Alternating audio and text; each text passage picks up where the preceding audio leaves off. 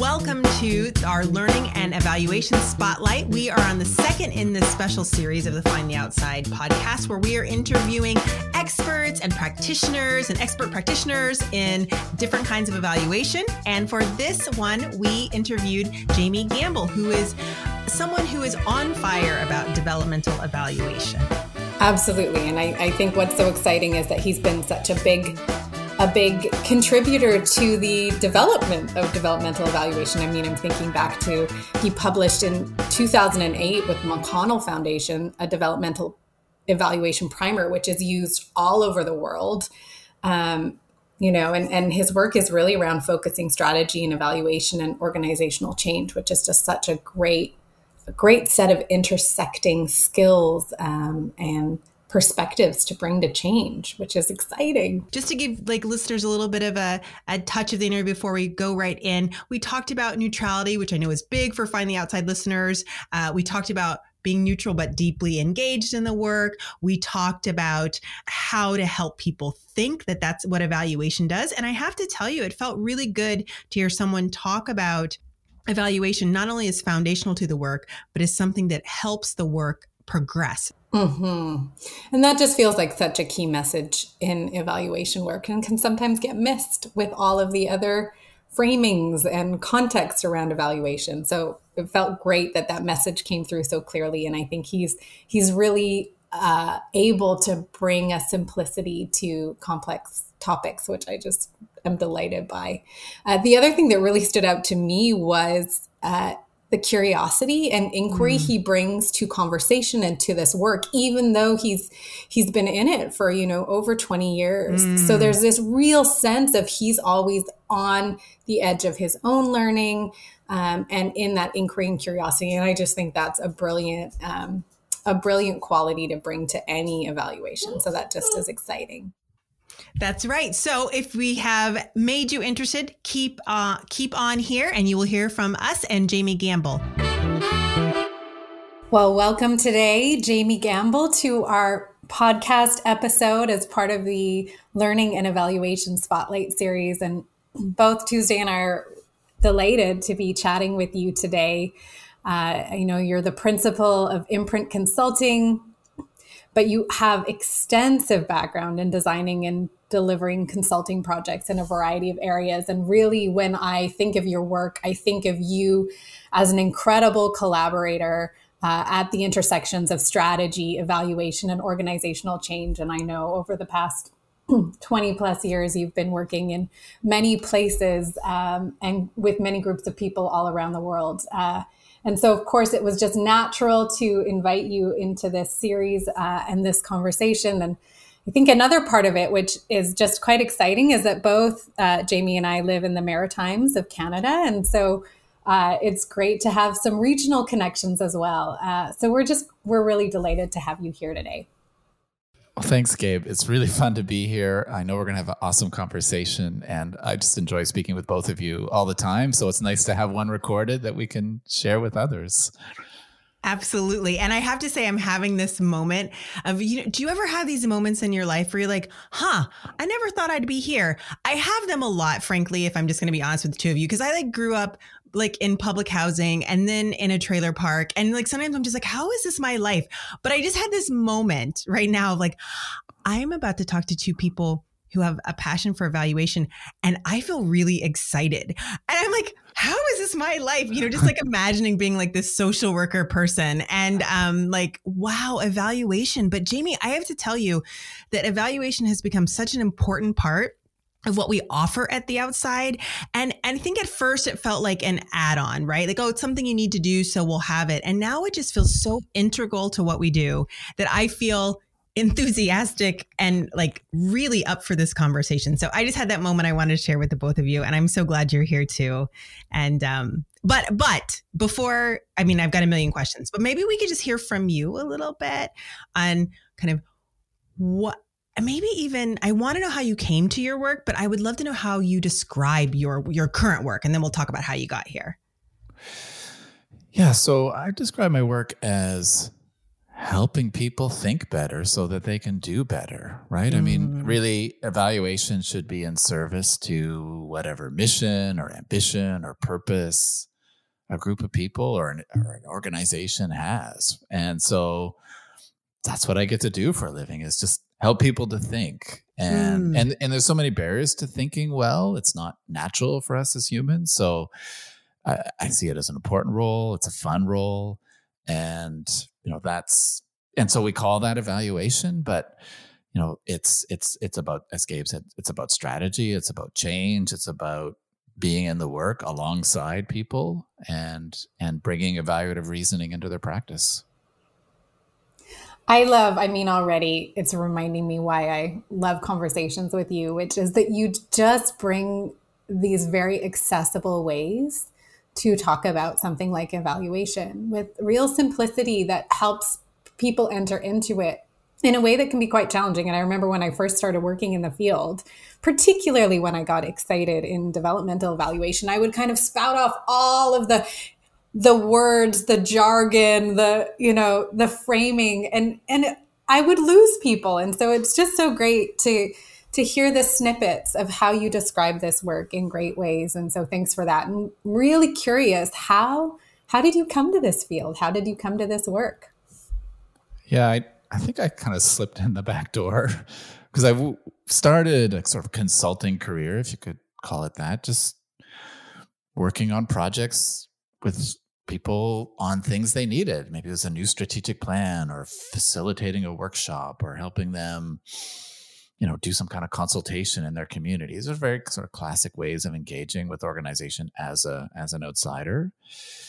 And I had a relationship with the McConnell Foundation, and they were at a place, early days of exploring social innovation in Canada, and feeling really stuck about evaluation. So a lot of the things they were trying to support were not having good experiences with evaluation, which was really all about define everything you're doing up front and then measure your progress towards that thing you figured out up front. But that doesn't work when you haven't figured out everything up front. And so they started working with Michael Quinn Patton, who coined the term and was sort of the original thinker around developmental evaluation, to support 10 projects across Canada. Some were McConnell grantees, some were partner organizations, but 10 of us were, for a better part of 2 years, developmental evaluators. And no one had really ever done that before. And our job was to take this idea and apply it in whatever way we interpreted that idea. And then we get together with Michael and one another every 4, 5, 6 months and share what we were doing. And that was really my pivot into evaluation, and specifically developmental evaluation. And that whole process was the basis for the developmental evaluation primer, which came out in 2008. But really, that is a record of that journey that all those people went on. And really, since then, that's been the primary focus of my work is evaluation, and specifically evaluation for complexity and innovation. So obviously, if there were 10 projects, there are probably any number of people who went through that same process you did. But what lit you up? Why did it kind of catch with you? How did it become like the center of your work? What was it about developmental evaluation? Well, I think I was always really interested in strategy. And here was this link between evaluation and strategy really coming to life. And yes, it's rigorous. Like developmental evaluation draws upon rigorous thinking, using data. But I really like that sort of creativity and fluidity that's needed to help people adapt and change. And then there was just a demand. And you get pulled into that demand and you see it helping people. And that just makes you want to do more and more. I feel like that's been in some ways my whole life. There's been like the training of what there is to do. And then like there's when you get in it, it's like, oh, and kind of following this seems to work. Let's do more of that. Right. And it's not that and obviously the training is incredibly important, but it's almost like the training is the foundation to then begin to really explore and say like, okay. Absolutely. This is what we're up to. I love that. And again, I just want to like pull back. I don't think in most people's conception of evaluation, it's like following the creativity, right? And the generativity and working with complexity. Like that feels like what's so different about what you do and what Gabe does. And what some of our other guests will do is it does feel like it's quite responsive, right, to what's happening rather than prescriptive. Absolutely. And I think we run into problems when it becomes prescriptive because there's no listening in that. You're not tuning into, well, what are your questions? What are you wrestling with? Where are your uncertainties? Like we've got to start with answering those questions and then move to evaluation as opposed to, I've got some methods I can introduce to you. They may be the right ones, they might be the wrong ones, but we start with that curiosity and that need and build out from there. So it's very, very responsive in the way you say. Yeah, it certainly is. Experientially is a very different kind of evaluation. And I very much feel like an accidental evaluator. And I mean, still to this day, I kind of chafe at the title because there's so much baggage attached with the term evaluation as it's understood in really traditional or mainstream ways. And so to unpack all of that and actually say, no, evaluation can be very creative, very exciting, very, very responsive, word both of you used. And but to kind of move through all of that can be tricky and challenging. And I certainly think, one of the reasons why we wanted to have this particular spotlight series is that we've mentioned evaluation, and Tim and Tuesday have mentioned it over time on the podcast, but we've never really devoted a good chunk of time to exploring it and inviting our listeners into the possibilities of what it looks like in this work in exciting ways. And so I'm really curious, Jamie, what are the assumptions that you encounter when people hear the term evaluation, or when you're brought into an initiative or a project, and not everybody there might have a sense of developmental evaluation? And perhaps you could just start with, as you answer that question, just a kind of quick, like, what's your elevator pitch on what developmental evaluation is, and then what are the assumptions you encounter as you enter into work with folks? Sure. Well, let's start with the definition of evaluation. Simple definition that I have in my mind is that, you're being systematic and thorough and drawing upon that critical thinking, evaluative reasoning to answer questions and answer very pragmatic questions, right? Not differentiates from research, right? In that there is an appliedness to this work, right? You're trying to do something in the world and inform that doing in some way. What developmental evaluation says, well, let's hold on to all that's good about evaluation, right? That systematicness, that evidence base, that evaluative reasoning, and apply that to really dynamic, highly complex situations where you're figuring something out for the first time, or you've got a radically changing context and you've got to adjust and respond to that change. And so you're holding those two almost polarities together in an evaluative space. And then the challenge, I think, around the assumption then is people make assumptions around what evaluation is. Evaluation is a plural word. Evaluations, right? There are so many ways to think about and go about evaluation.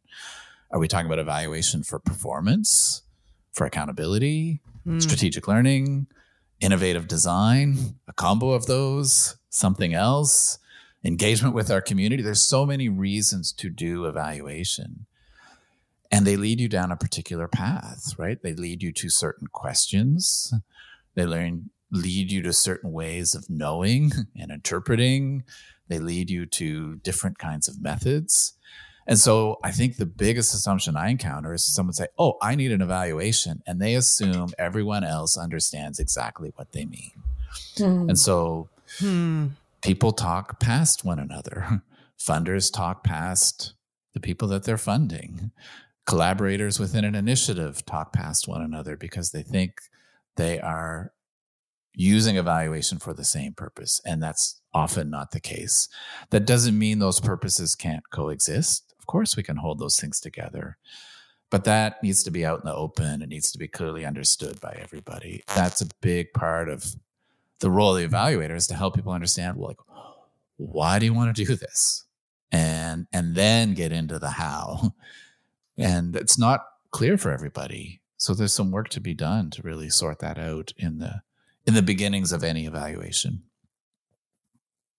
Yeah, I can imagine that many people engage with evaluation. Just having come from the nonprofit sector, engage with evaluation because they have to, right? You know, like you kind of do it because this is a, you know, responsibility of your grant or whatever. And so how do you help people begin to see the possibility of the evaluation actually supporting their work? And that's a question for both of you. How do you, because evaluation has such a connotation of kind of have to get this, especially in the nonprofit field. I'm curious how you all kind of help people kind of begin to expand their understanding to see that this is actually something that can be helpful. It isn't just an add-on or something you have to do as a requirement. Yeah, I think it's a conversation about what they're doing and what, like, I begin by just getting people to talk and say, like, well, what are you really trying to do, and where you feel stuck, and what would help you do this better, or what do you want to learn about? And not to discount the external, like you need to feed that beast, right? You need to meet those requirements, but it shouldn't begin and end there. And so how do we help people really think about if you just did evaluation for yourself, what would you do? What would you want to do? And that conversation often leads to, well, there's actually a lot of overlap between what we're required to do. But there's this other stuff that we need to do as well. Okay, then how do we start to build that in a way that's, in the way you were just describing, Tuesday, it's like it become an integrated part of your practice. Like that's when you know evaluation's really singing, when it's just, it's central to how you think and work. It becomes part of your budgeting, part of your governance, part of your decision making, all of those things. If evaluation's woven into that, those things should be better. And so let's find out, and let's start small. Let's start in a way that just helps to build that in a way that's pragmatic and grow from there. Because as people start to see value, they want to do more. They're drawn to it. Right. Right.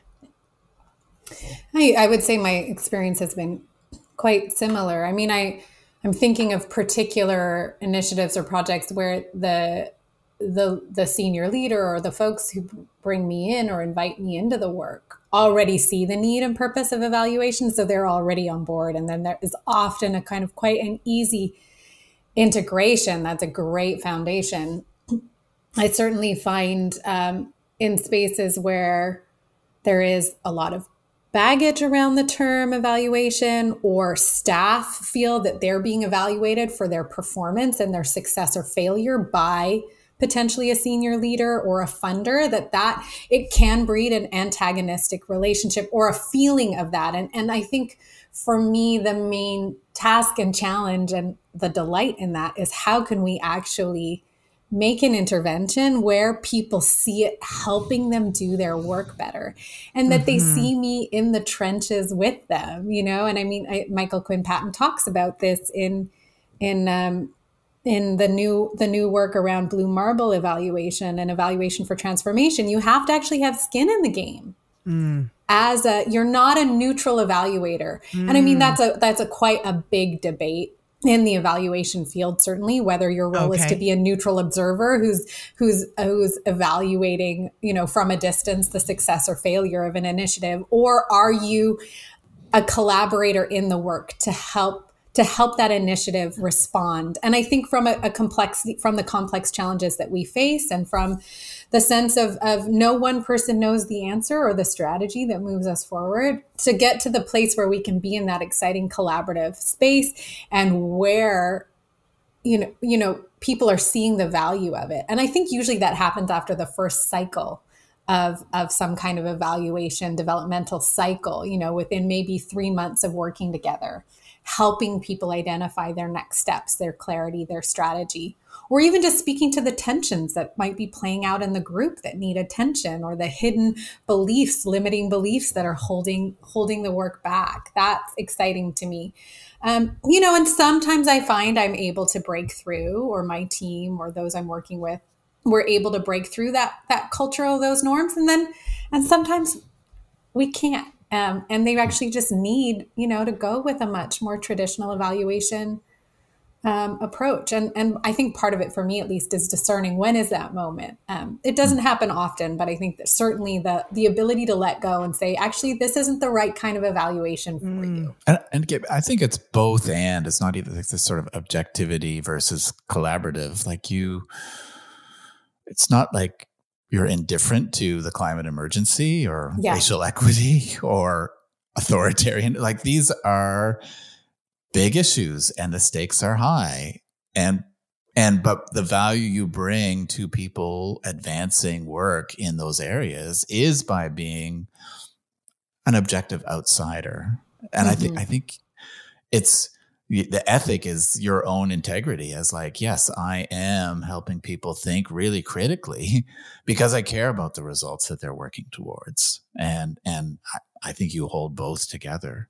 And what that leads us to do, or what I want to do, is be provocative. I want to challenge people. Like, we know we get better when we challenge our thinking, but you can only do that at the speed of trust.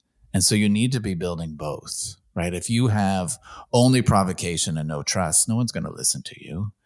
But if you have only trust and no provocation, great, you have a great relationship. But are you actually helping to advance the thinking and the work? You've got to hold both. Absolutely. I feel like that's kind of a piece of general advice we can take to all systems change. Jamie, we hear a lot about trust in relationships, and we're like, yeah, absolutely. And we have to also move the work into that provocation and trust, that nice kind of oscillation feels really right on. And so you mentioned a couple of things there. You mentioned climate emergency, you mentioned racial equity, you mentioned authoritarianism, which, obviously I can imagine our listeners are like, oh, what is he doing there? And I would love to hear some of the work you're doing there. But first, I want to ask you, because you said these are things I care about, right? I do want to move the needle. And earlier you had the phrase barriers to thinking well, that we encounter these barriers to thinking well. Part of my job is to work with these barriers to thinking well. And so I'd love to hear you talk a little bit about the common barriers to thinking well. I just want to hear you say that, because in my mind, I'm like, oh, how will that come up in racial equity work? How will that come up in climate emergency? What are the barriers that are common to thinking well that you're encountering, and what do you do with them?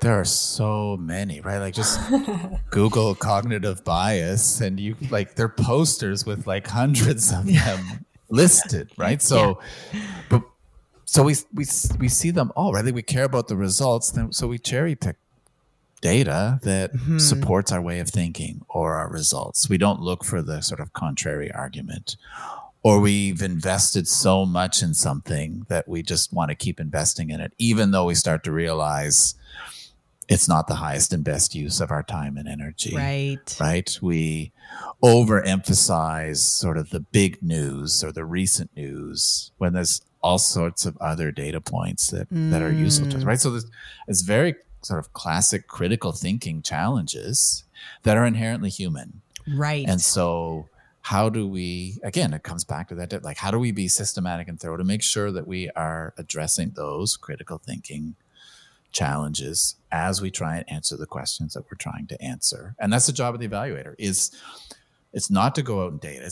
Yes, of course, we design a survey or an interview or do the data collection. The biggest job of the evaluator is help people make sense of that, right? And that's what's so underdone in organizations, is the time and space and energy and design around analysis and taking that data and having that actually inform decisions and strategy and thinking. That's the gap. Right. So we've got lots and lots of data. That's the gap. Right. And so I think where evaluators can really put their energy is helping people to fill that gap and do that better. That's great. Yeah, a couple of things, Gabe. I promise I'm going to let you ask a question here, and I'm going to let you ask a question. But the thing that occurs to me is, yes, this is why we have all these reports, right? But then they don't seem to change anything because we actually haven't used the reports to make sense to take our next action, right? They're just kind of they're just the data that's just there. It's not actually informing necessarily much action. And then I also want to say, I have this fantasy in all of my free time at some point, because I used to be a psychotherapist, and they're the top 10 cognitive distortions. I feel like I'd love to write an article on how those top 10 cognitive distortions play out in racial equity work. right? Because they're so there and and like you said, they're just human, right? We all do them all of the time, but could we begin to reflect as a movement on how we're employing those distortions? And then what could that spur us to?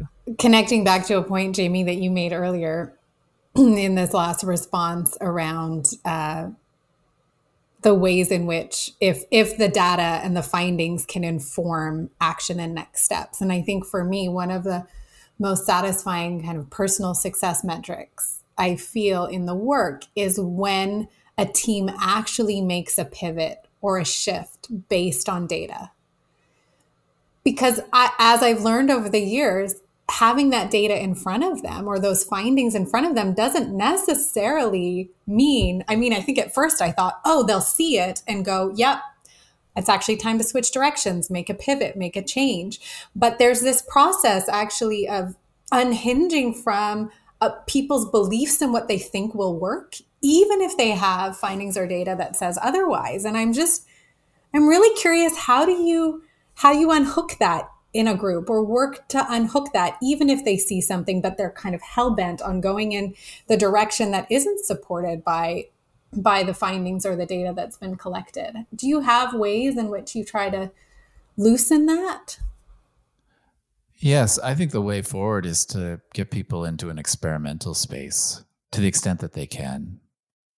So if we're really invested in a pathway forward, it's really hard to say, well, we're just going to abandon that and do something different, even though it's been the center of our thinking for the last 3 years, right? Like that's just not natural for people and probably risky, right? And it might actually not be the right thing to do. So it feels risky, but it also might be risky just because it is.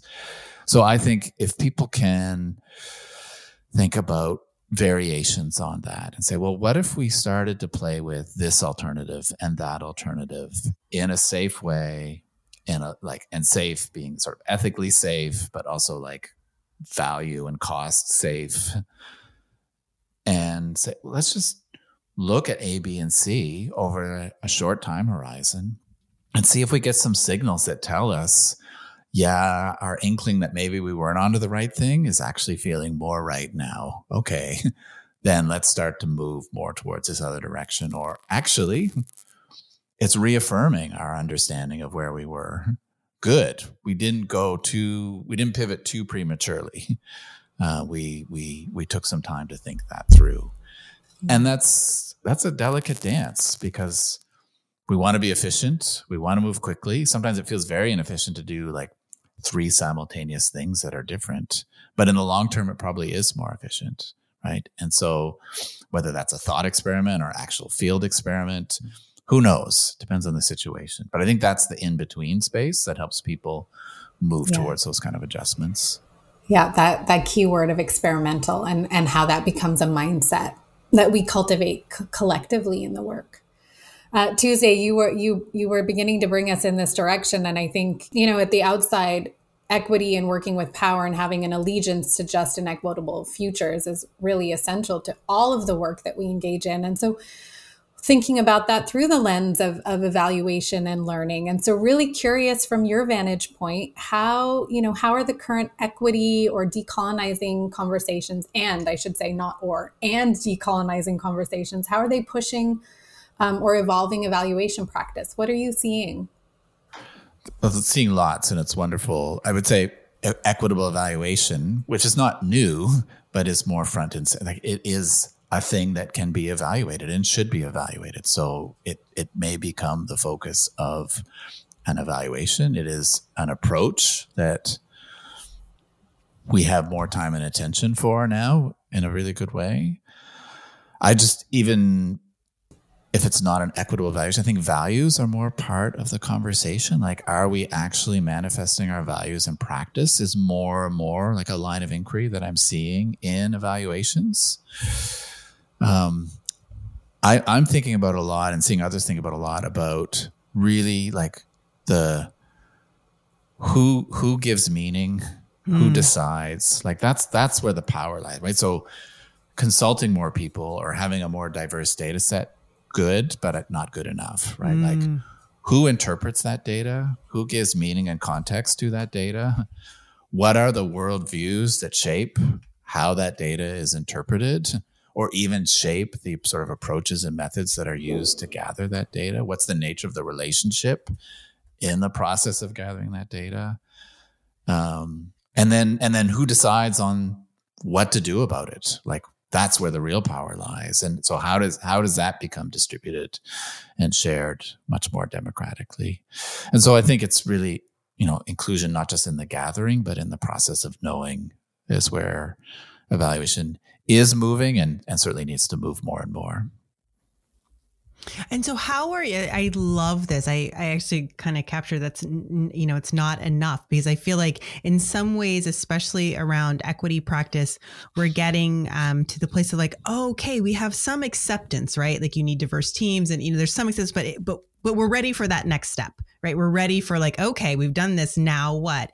And so I love what you're saying there about who makes sense of it, and then how it's used. And I'm curious how you are seeing clients do that. Is it, groups of people are part of the evaluation? Who are making the decisions? How are you seeing people put some of those thoughts into practice, that it's not just kind of gathering data from a diverse group, but then sense making and acting on that data from kind of a more equitable? Can you give us some, like, and either one of you, but like how are groups doing it? What does it look like on the ground for people to kind of make those moves? With technology platforms that enable more distributed interpretation of data, right? So you are providing micronarratives and then interpreting that in context. And if you do that at scale, you get this kind of very deep but justice-oriented ethnography. I think those are really powerful and have lots and lots of potential. I think just people being this is about transparency, right? And so it's about, well, what is on the table in terms of a decision, and who gets invited into that conversation. So it's opening up strategy conversations in organizations, or interpretive sessions, or, and there's a degree of readiness that an organization needs to have to go there, and there may be incremental steps that you can do to go there. But it's building that practice around about relationship and the kind of relationship you have as you're doing, and taking the risk attached to that as you enter into these things. Oh, I love you speaking to the technology piece and all of these online platforms we now have. And I think that's certainly been an incredible part of doing more work over the past, 3 years online has been seeing the ways in which actually in many ways that's opened up more contribution by more people. I think I even saw it this morning as we made a shift from a session, a retrospective that Tuesday and I were in, where it began as questions that folks were talking about, but that, we moved to Jamboard, right? For people to be putting stickies in. And actually all of a sudden we captured way more in 5 minutes of people doing their individual work and thinking and reflection on those questions than an hour, I would say, of hearing people talk about it in the space, right? Because of who speaks first, who speaks longest, all of those things. And then I think speaking to the point of readiness, which was the other point I was thinking about as you were talking. And, I do feel a real strong sense of responsibility to ask the questions for whoever is engaging the work or the evaluation. How is this data going to be used? How is it going to be interpreted? And who gets to participate in that? Who are we inviting into that? And really discerning it. And I love how you bring this sense of, well, what's a good next step we can take in that direction? I think sometimes I might be a little more expecting a bigger commitment. And so I'm learning to scale that back. But what's the readiness for now, and then continually assessing it? And I certainly, I think at the outside, and I know that you do this as well in the spaces I've worked with you in evaluation, is that we very much invite everybody who wants to participate in analysis to do so. And I don't come to the conclusions and recommendations about what should happen, solo or even with a small team. It's really about inviting those we work with to be a part of that process and to bring tentative conclusions or findings and then say, what do you all make of this? And we could actually have completely different perspectives on what's going on here. And let's actually name it and make that visible. And I think that that's really incredibly exciting. And we can start to see when a space has built the capacity to hold that kind of difference and tension in a generative way. And that to me is really exciting. What do you see in that, Tuesday? I mean, I think you're very much in these questions as well, you know, as a facilitator of participatory process.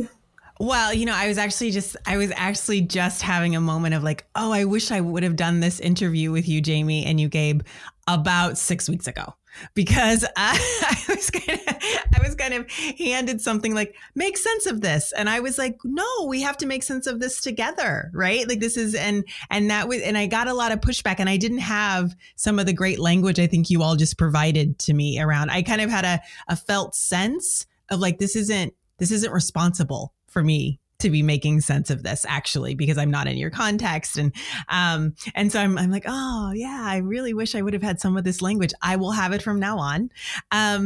But generally I feel like what I hear from you all, and what generally I would say, I've experienced as being successful in teams, is like the invitation to make sense and then decide what the action is. It's like, no, come on in. It's like opening a door, right? Like often this sense making or data collection is like over there being done by those folks. But if we can like open the door and make an invitation, like actually we can do this together.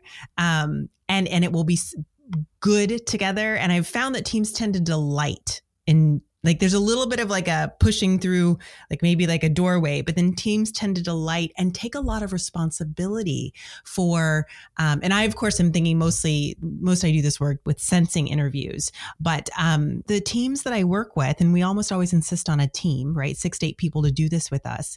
They take a lot of responsibility for like making sure voices are heard and understood and responded to in a way that me as a single practitioner just never could. So my strategy has been an invitation and then like letting the team really go to do it, because I think that when people are given that responsibility, most of the time they want to do it well. They want to hear different voices. They want to make sense for a broader range of people. Yeah, I love it. And I do wish we'd done this interview 6 weeks ago. Now I have more language. This is fantastic. And Jamie, I'm curious, like, so I just said inviting people in and you know, because I am the farthest thing from an evaluator, but I do believe that we can make sense of things together. Like that's kind of like a core belief of mine, and that we can make sense of things together better than one of us can do it alone. And so how do you build capacity for people in evaluation? How do you begin to say, yes, I have this expertise, I'm willing to share it, I'm willing to kind of hold you all in it, but actually if we're talking around equitable and sustainable work going forward, and we, you know, encounter this at the outside all the time, you can't hire us forever, you know, we need to build some capacity. So how are you building capacity with individuals and on the ground for people to do this on their own? I think the best capacity building I've experienced is a hybrid model where you are actually engaged with an organization or an initiative or whatever it is that's going on that wants evaluation, and you're the outside of you, like in the role I'm playing, are the outside evaluator, and you do some stuff and you coach some stuff and you support some stuff and you troubleshoot, but you're not doing it all. But you're not purely coaching. Mm-hmm. And that there's somebody on the inside, probably a staff person, who's designated in the role of evaluator. And they're sort of given permission and trust to be in that role. And then you kind of work it out over time in terms of like, okay, let's build the design together. Let's do that sort of in a co-creative way. Okay, here's some data gathering. I'll do that the first time, you do that the second time, right? Yeah. Or let's get others to interpret. Why don't I facilitate this one and you watch? Next one, let's do it jointly. Right. Third one, why don't you do it and I'm there as backup, right? So there's this sort of transition over time where people get to actually like get in and do it, but they're doing it in a way that's really, really supported. And I think those tend to be the best evaluations, just that sort of the output of that work is really, really strong in and of itself. and the legacy around what's left, it tends to be the highest. What the outsider can do is probably be more provocative. Mm-hmm. Notice some of the barriers organizationally that might be limiting evaluative thinking. Maybe have a certain level of credibility in certain spaces that helps, certain things be elevated, but not be solely reliant on that. Such that when it's gone, and you're starting from scratch again. Yeah, I love that incremental approach and integrating it in over time. This is a good reminder for me around how to do that. So thank you. We would love to hear, and I think we'll pair these questions together because I think they fit. But what is at the edge of your knowledge these days? What are you? And so then, therefore, where is your creative attention directed next? Like, what's on your horizon? What do you not know right now? Where's your curiosity at the moment? Yeah, I think two big things for me. One is strategic learning, which is not new, right? That's been around. It's a version of evaluation. I mean, it's some people call developmental evaluation strategic learning, or see the overlapping circles with those two. But I think it's due for a major upgrade. Like, I just think like evaluation pointed at really important strategy conversations is super needed, just given the stakes around those issues that we talked about before, the need to move quickly, the need for really good strategy around a lot of that stuff. And I don't know what the answer is, but I think that's sort of what's next, is really thinking through, what does strategic learning look like in this very contested and complex time? And so related to that, I think we've got to figure out how to navigate polarization. Right relationships need disagreement. They need debate. They need struggle. And I think we are pushing those aside because of that polarity that we're so embroiled in right now. So, I think the default we're experiencing is to be less evaluative and more ideological right now. And these are very complex, highly nuanced issues, multi-dimensions. How do we really kind of create a space for evaluation within that and elevate the legitimacy of evaluation, but do it in a way that is really kind of supportive to bringing people together and helping them to move forward on these really vexing issues that are going to shape the world as we know it in such a massive way. We're winding down, but before we ask you our final question, I'd love to know if there's anything else you were hoping we would ask about, or anything you might want to share about evaluation, or what you're doing, or who you're learning with, or exciting partnerships. I just kind of want to say, what didn't we quite get to as we wind down today, and want to make sure you have a chance to voice anything in. I'm really excited by the kind of work that people are doing to take evaluation to them. For so often evaluation was about a program, and often the end of a program, or using like satisfaction as a proxy for like impact, right? There's just so many limitations to evaluation. And I think we're seeing this energy around evaluation being directed towards global, like you mentioned Blue Marble, Gabe, like global issues, and this idea of transformation within these large systems. And evaluation has a role in that. And I think we're at the edge of starting to really go there. And I think that's very, very exciting. And that I think evaluation is becoming more and more accessible. Like, I think there is more and more trust, right? I gave you referenced earlier misgivings that people have around evaluation. And I do see that starting to come around. And I think it's good because we need it. And so how do we make it accessible? How do we make it useful? How do we bring more people in and just make it part of our practice? Thank you. That's a really inspiring way to end. And so our last question to you is, where are you finding inspiration these days? Is there a quote or a book or a show or a talk or a podcast? Well, I think first it's in the people I work with, right? Like, just that's where the inspiration always lies, because they're fighting the good fight, whether they're working on justice, environment, rights, you name it, right? In government, in NGOs, even in private sector, more and more, I think there's people I'm just inspired by all the time. So that's first and foremost. And then I think I get a lot of inspiration from, because, you work as a sort of solo practitioner, you're sort of a consultant, you're on your own in conversations like this and with other colleagues. Like I feel so fortunate to have this sort of network of evaluative peers around the world. And when we connect, there's just so much good energy around that. So I'm like hungry for those kind of spaces where we can come together and share ideas and learn from one another. And it's so easy to get so easy to put that aside because you're focused on the work, right? You're focused on the clients you serve. And obviously that's very important. But I'm always reminding myself, take time to just reach out, talk to those colleagues, connect with people. And I just draw so much from that. This is so great, Jamie. It's so good to be with you. And I find the same thing. I just find I read the paper, I hear how terrible it is out there. And then the people I work with remind me how awesome it is out there as well. And this feels like true as I talk with you. And I'm just glad you're doing this work in the world, right? Just full on, thank goodness we have you doing this work in the world, you and Gabe and the other folks who are helping us be rigorous and think about what we're up to.